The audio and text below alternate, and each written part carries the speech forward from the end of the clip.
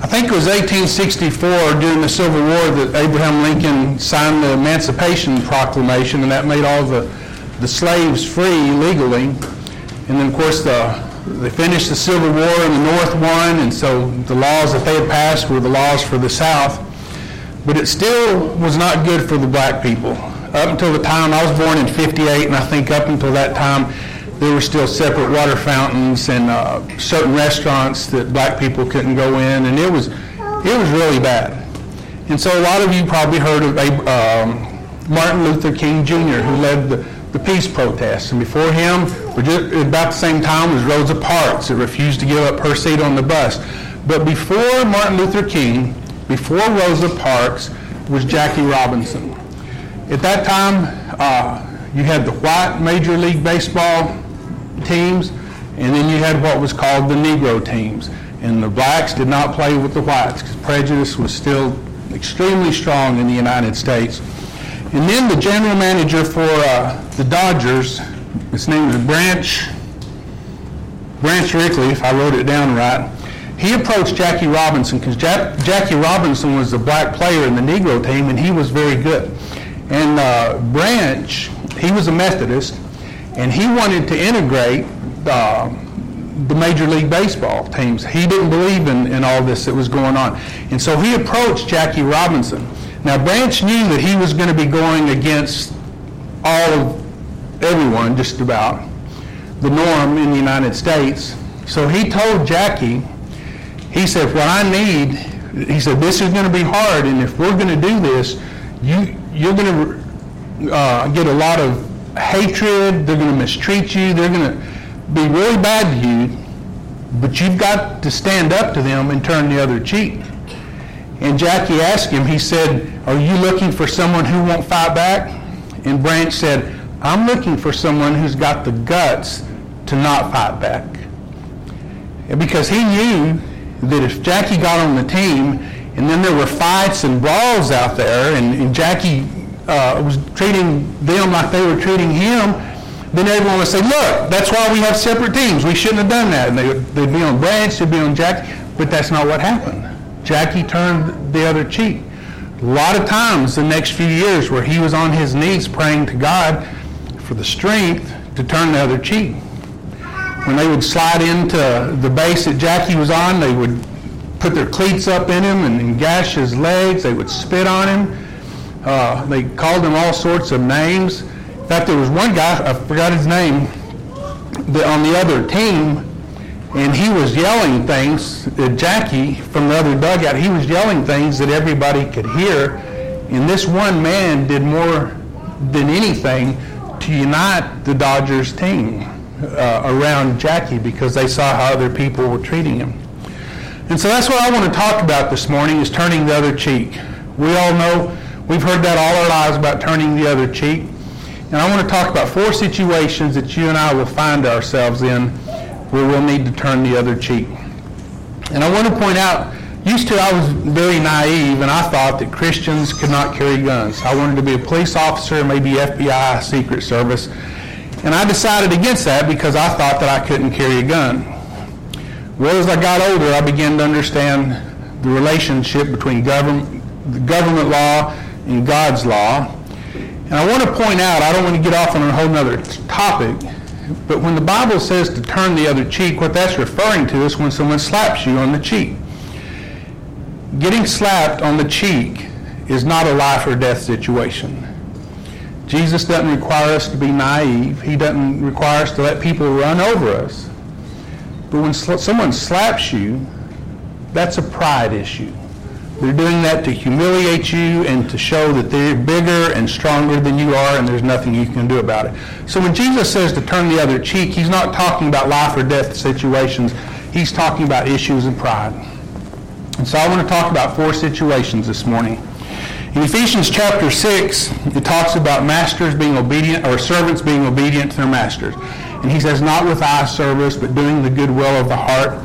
But Peter takes this a step further in 1 Peter. If you want to put a bookmark there, we'll stay in 1 Peter, this whole lesson. In 1 Peter chapter, let's see here. 1 1 Peter chapter 2, verse 18. Let's see.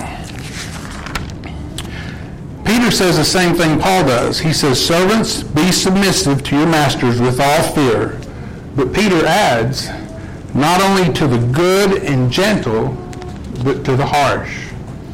Now, it's easy for us to be a good worker when we've got a good boss. I've got a boss that when I worked at the hospital, the last job I had before we moved here from Lubbock, he was the best man I ever worked for. And I've been gone from Lubbock since 1995, so it's 28 years. If I got a phone call from him this morning saying he needed something, I would say, Tom, I'll get there as soon as I can, because he was a good boss. And we've all had good bosses, but then we've also had bad bosses. And Peter says here that you need to be a good worker, that you need to be submissive, you need to do the right thing, even if your boss is not a good person.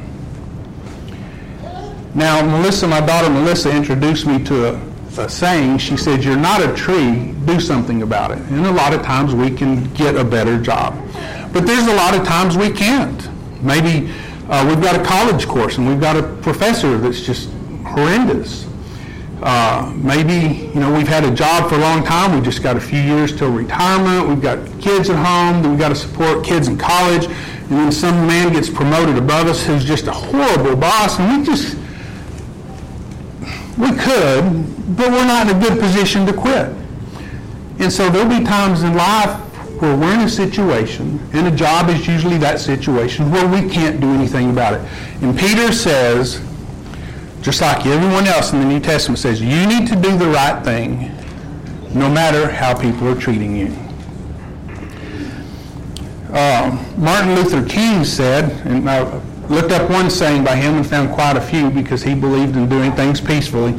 He said the ultimate measure of a man is not where he stands in moments of comfort and convenience, but where he stands in times of challenges and controversy.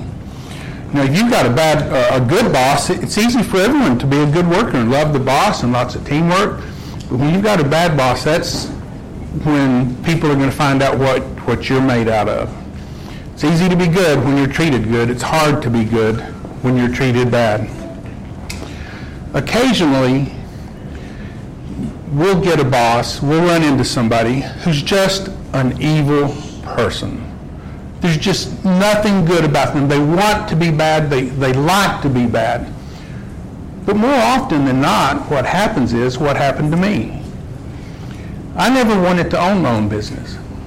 But I started doing swimming pools part-time when I was a fireman, and then I left the fire department, and I worked by myself, and I supported myself doing swimming pools. But then I got more customers, and I needed help, so I hired a young guy, which I didn't want to do because I didn't want to manage people. I didn't want to be in charge of taxes and stuff.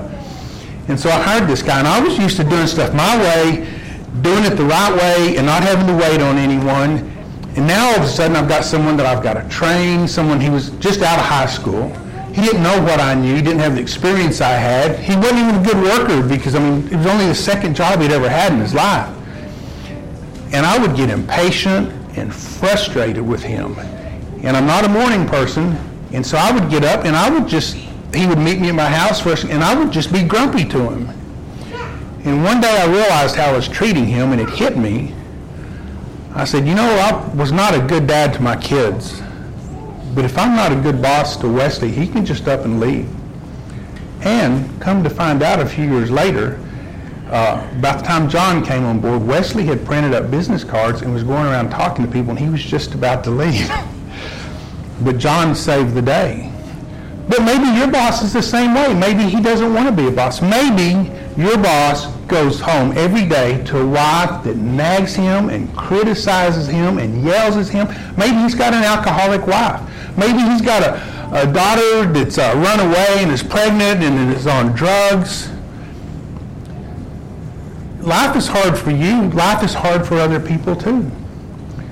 Like us talking about me not wanting to be, I had never been a boss before. No one had told me how to do it, and I was doing the best I could. And I'm sure when I look back at the jobs I've had, I'm sure a lot of the bosses that I didn't like just didn't know how to do it. We go to college and we get a degree in engineering or teaching or or whatever, but they don't often teach us how to manage people. And that's a hard thing. Just because you're a good mechanic doesn't mean you're a good people manager. And maybe your boss is struggling to be a good manager.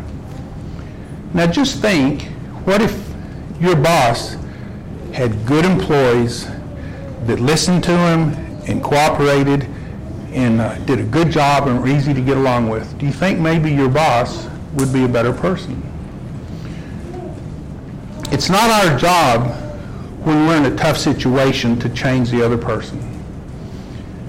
I can't even change me, and I'm sure not going to change someone else, and it's sure not our job to change our boss. He's in charge of himself. And our job, like Peter says, is we need to go in and we need to be a good worker and we need to be submissive. 1 Peter chapter 3 and verse 8 says, having compassion on one another. One of my favorite verses is where the Bible says that Jesus looked out at the multitudes and he had compassion on them because they were as a sheep without a shepherd. Maybe your boss doesn't have anyone to tell him how to be a good boss. Can you have compassion on him while he's struggling with this? 1 Peter 3 verse 9 says, not returning evil for evil. Your boss calls you in the office and yells at you and you leave and you're all mad. You say, well, I'll show him. And then you do something to, in your mind, get back at him later. And did that make the situation better? Is your boss a better boss now because you came in late or because you smarted off to him or because you went out to the coffee room and complained to him to all the other employees? The Bible says, not returning evil for evil, but on the contrary, blessing. When someone does something bad to you, we need to do something good for them. Jesus said in the Sermon on the Mount, do good to those who hate you. Pray for those who spitefully use you. I've talked about the lyrics from a pop song in the 70s. It said, your mother never cared for me, but did she ever say a prayer for me? We're quick to badmouth people. What about instead of badmouthing, we prayed for them? Peter says in chapter 3 and verse 9, knowing that you were called to this. When you became a Christian, God says, you be holy just as I'm holy. We're going to sing a song in a little while called Holy, Holy, Holy, and it talks about how great and majestic and God is. What a wonderful God he is. And God says, you be the same way. You were called to this. And so when we're in a tough situation at work, we need to figure out how to let our light shine. You know, I talked about Jackie Robinson a while ago. If he'd gone out there and gotten fights and spit on other people, nobody would have liked him. But now he's a hero. And you can be the same way. You got a tough situation, nobody likes the boss. If you'll go in there and show people how a Christian handles situations, your fellow employees will respect you. And maybe they'll be better workers, and then maybe the whole situation at work will change. It's not our job to fight back. Jesus says, don't resist evil. Another place where we've got to turn the other cheek is also in Peter, 1 Peter chapter 3.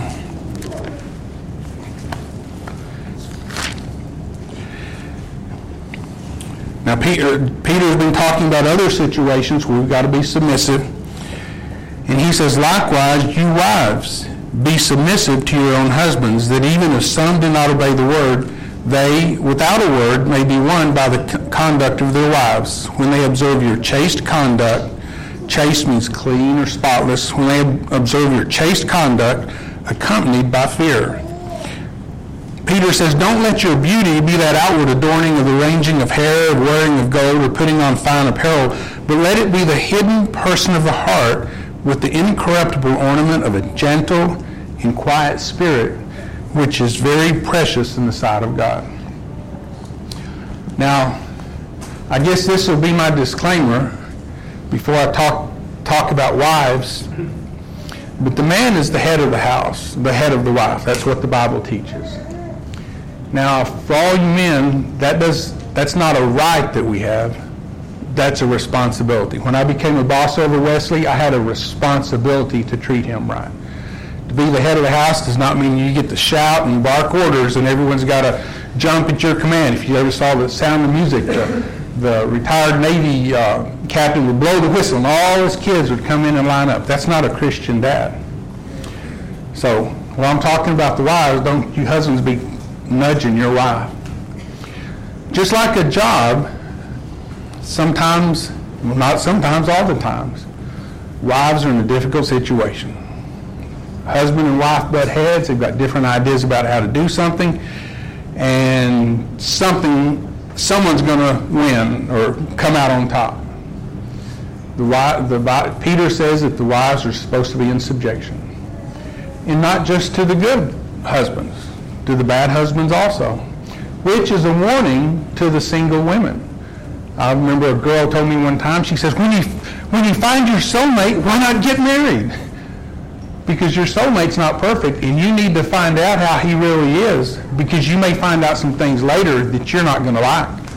And God says that he's the head of you, and you've got to be in submission to him. So you need to make sure you pick out somebody that you can be in submission to. A word about submission. If you agree on something, that's not submission. If your husband says, we're going to buy a new house, move to a new neighborhood, and you say, yes, that's a great idea. You're not in submission to your husband. Here's what submission is. Submission is when you say, honey, I think we need a bigger house. We've got more kids now, and this one's getting old, and the neighborhood's going down. We need to maybe look at buying a bigger house. And your husband says, nope, we're not going to do it. That's submission. When you don't want to do what he said or what's come up. Have you ever, one of the things that Peter talks about here is when the husband sees the good conduct of his wife, even if he won't listen to the preacher, even if he won't listen to the Bible, even if he won't listen to someone that does a Bible study with him, he sees what a good person you are. And he's impressed. And you and I know lots and lots and lots of stories, probably right here in this building, where the wife was a Christian, the husband was not, the husband may have even been a scoundrel, but here you are now, you're a Christian because of your good wife. I've seen it with my kids, I've seen it with other people's kids. The church in Gunner is as big as it is because so many of the girls went out and married young men and then converted them. And that's what being a good example will do. Have you ever heard a man that says, man, I used to go out and drink and party with my friends and everything. I was a scoundrel. But then my wife, she just nagged and nagged and nagged and fussed, and I got converted. That's not what converts people. It's that gentle and quiet spirit. It's that clean and spotless way of living that's going to convert someone. Another thing I ran across Martin Luther King says. He said, now there's a final reason I think that Jesus says, love your enemies. It's this, that love has within it a redemptive power. And there is a power that eventually transforms individuals. Just keep being friendly to that person. Just keep loving them. And they can't stand it too long. Oh, they react in many ways in the beginning. They react with guilt feelings, and sometimes they'll hate you a little bit more at that transition period. But just keep loving them. And by the power of your love, they will break down under the load. That's love, you see. It's redemptive, and this is why Jesus says love. There's something about love that builds up and is creative. There is something about hate that tears down and is destructive. So love your enemies. When you're in that tough situation, that tough marriage, and you're thinking to yourself things couldn't get any worse, Jesus, Peter, Paul, they all say, you do the right thing no matter what other people are doing. And then pray for the best. Another area which fortunately we Christians don't have to suffer too much in the United States is persecution. Although we've got brothers and sisters in Nigeria and India, that this is a constant problem for them. 1 Peter 4, in verse 12, Peter says, Beloved, do not think it strange concerning the fiery trial which is to try you, as though some strange thing happened to you. but rejoice to the extent that you partake of Christ's sufferings, that when his glory is revealed, you also may be glad with exceeding joy. For if you are reproached for the name of Christ, blessed are you, for the Spirit of glory and of God rests upon you. On their part he is blasphemed, but on your part he is glorified. Peter says the fiery trial which is going to come upon you. Nero became Caesar, I guess shortly after the time of Christ.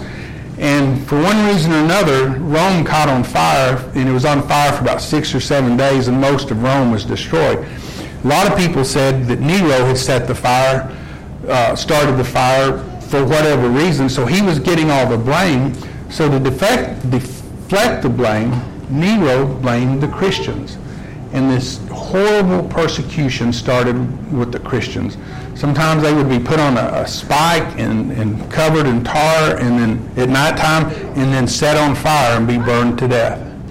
Other times they would be wrapped in maybe an animal skin, tied to them, and then they would be thrown to wild dogs that would tear these Christians to pieces. And this went on for a long time.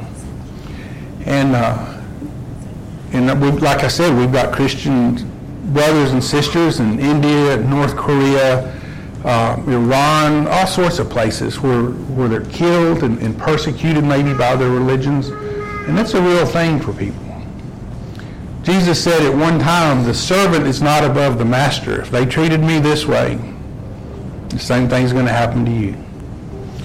And this is another situation where no matter what people are doing to us, we've got to do the right thing. Jesus said, if you deny me before men, I'll deny you before God. No matter what happens, we can't deny him. We've got to remain strong. And then the fourth area, which is related to this that I want to talk about, is our enemies. Matthew chapter 5, verse 38, the Sermon on the Mount. Jesus says, you have heard that it is said, an eye for an eye and a tooth for a tooth. And that's a direct quote out of the Old Testament. If someone literally lost an eye, if someone's got a brother in here, if your brother got his eye put out, it would be your right to go find the guy that did it and put his eye out. If your brother's hand got cut off, you could go find the guy that did it and cut his hand off. An eye for an eye, tooth for a tooth. That's Old Testament law. And if any of you are old enough to remember the Dirty Harry movies with Clint Eastwood and the Die Hard movies, where the good guy wins, I love those movies more than anyone. I hate to see criminals do things and then get away with it. I love to see the bad guy get caught and punished. But that's not our job. Jesus told Pilate, he said, my kingdom is not of this world. If it were, then my servants would fight that I should be delivered.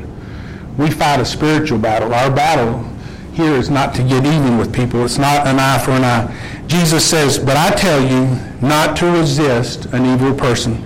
Whoever slaps you on your right cheek, turn the other to him also. If anyone wants to sue you and take away your tunic, let him have your cloak also. And whoever compels you to go 1 mile, go with him 2. Give to him who asks you, and from him who wants to borrow, do not turn away.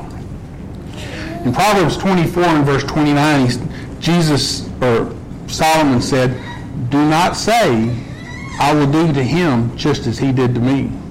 You're driving in traffic and you're minding your own business, you got a safe distance between you and someone else, and they cut you off. What do you want to do? You want to speed up and cut them off. Say, see, how do you like that? Were you ever in a road rage incident where someone was and waved at you and said, I'm sorry? Of course not. It just escalates. There was an incident in Sherman a few weeks ago between a motorcyclist and just a small car, and according to what I heard, the motorcyclist trying to get away. The small car drove up over the curb onto the grass and pinned the motorcyclist against the back of the AutoZone. You think that motorcyclist said, dumb me, I should have been nicer to him? Of course not. It just escalated until someone, I don't know if he got killed or not, he may have.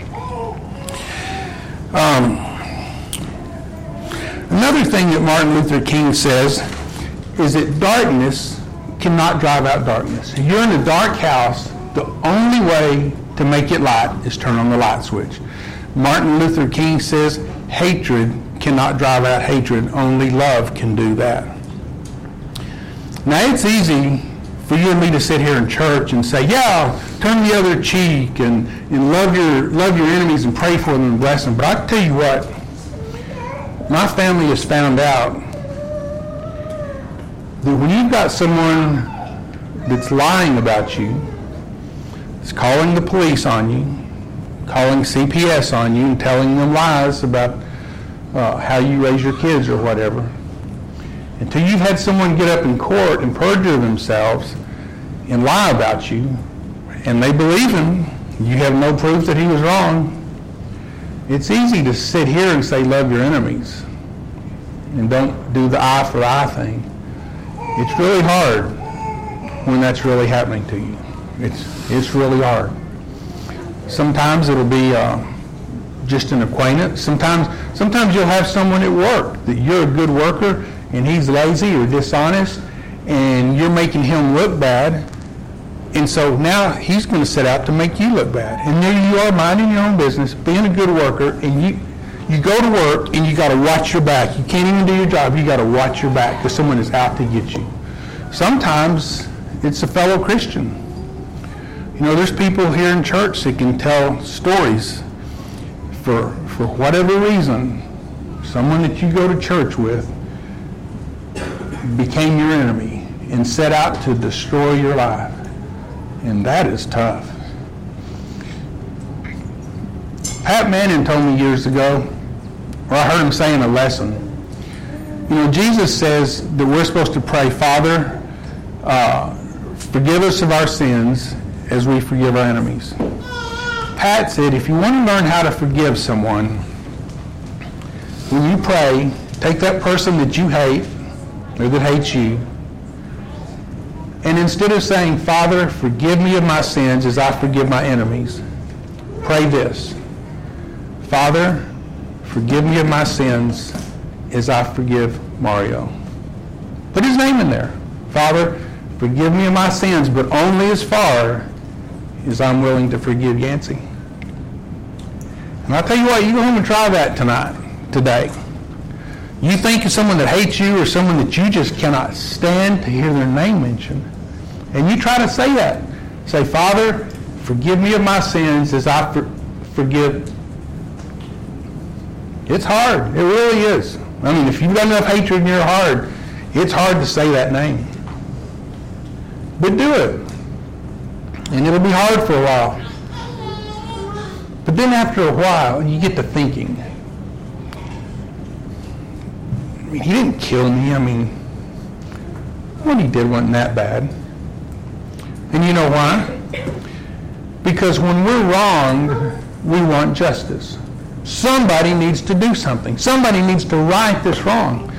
But when we're in the wrong, that's when we want mercy.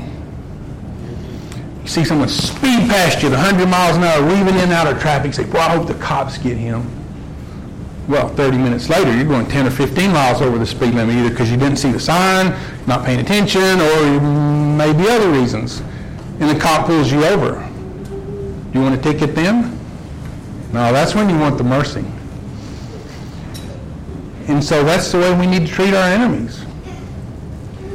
Martin Luther King says that hatred won't drive out hatred, only love will. And you know, there are some people, like Hitler, for example, that are just evil. You cannot love them enough that you're going to convert them. But you know what? If you're not going to convert them with love, you're not going to convert them with hatred, you're not going to convert them with a gun. If there's any hope of converting someone, it's through love. So, we've talked about marriage, talked about work, talked about persecution, we've talked about having enemies. What are the benefits of being this kind of person? In 1 Peter 2 and verse 12, it says, having your conduct honorable among the Gentiles, that when they speak against you as evildoers, they may, by your good works, which they observe, glorify God in the day of visitation. God will be glorified. You remember what happened in Matthew chapter 27 when Jesus was killed on the cross? And then when he died, there were earthquakes and everything. What if Jesus had gone to the cross and yelled curses and stuff from the cross and said, these Romans are going to die. These are horrible people. They're killing an innocent man. You know how Jesus went. He went as a sheep before the slaughter. And when he died, the centurion and the soldiers with him who were keeping guard, they'd seen lots of criminals put to death. They'd seen murderers put to death, rapists put to death. I don't know. They'd seen a lot of evil people put to death. And Jesus was just one more man. But Jesus didn't act like other people. And when Jesus died on the cross,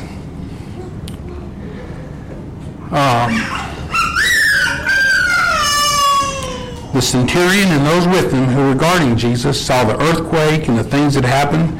They feared greatly, saying, truly, this was the Son of God. When we are holy, God will receive glory. 1 Peter 2 and verse 15 talks about putting our enemies to silence.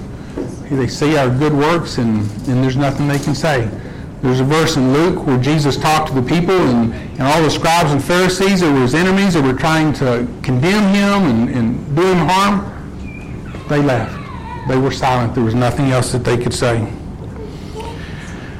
1 Peter 4 and verse 8 says that love will cover a multitude of sins. You know, we've got 6 kids, and they're all married. We've got grandkids, and some of you are aware of some of the stupid things our kids have done. And I guess that's probably true in your family. Now, we can all get together and say, man, Danielle, she was so stupid the other day. She shouldn't have done that, and they ought to know better. And Laura and John, and we can talk about all the dumb things Laura and John. And then there's Melissa, and then there's Elizabeth. Or we can not talk about those things. When we get together for the birthday parties for Christmas, where there's like 30 people there, and everyone's laughing and cutting up and having a good time. Love will cover the multitude of sins. Which would you rather have? A dysfunctional family or a loving family? A few years ago, well, one of the things is the world will see the love of God through you.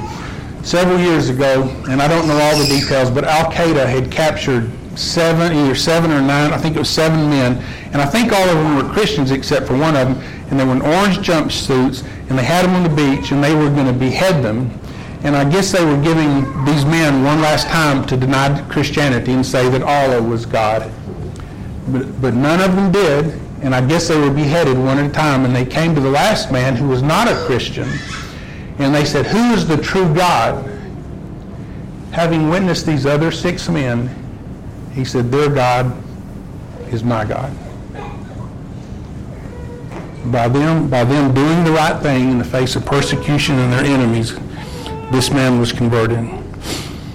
Acts chapter 16 talks about the Philippian jailer. Paul and Silas had been arrested, they'd been beaten, which means they'd been whipped on the back. They had open wounds that were bleeding and extremely painful. And at midnight they were in prison singing songs of praise to God. And the other prisoners heard them. And there was a great earthquake, and the chains fell off, and the doors were open, and the guard, or the prison keeper, ran in, and seeing what had happened, he knew that he was going to get killed, so he was going to kill himself. Paul said, don't do that, we're all here.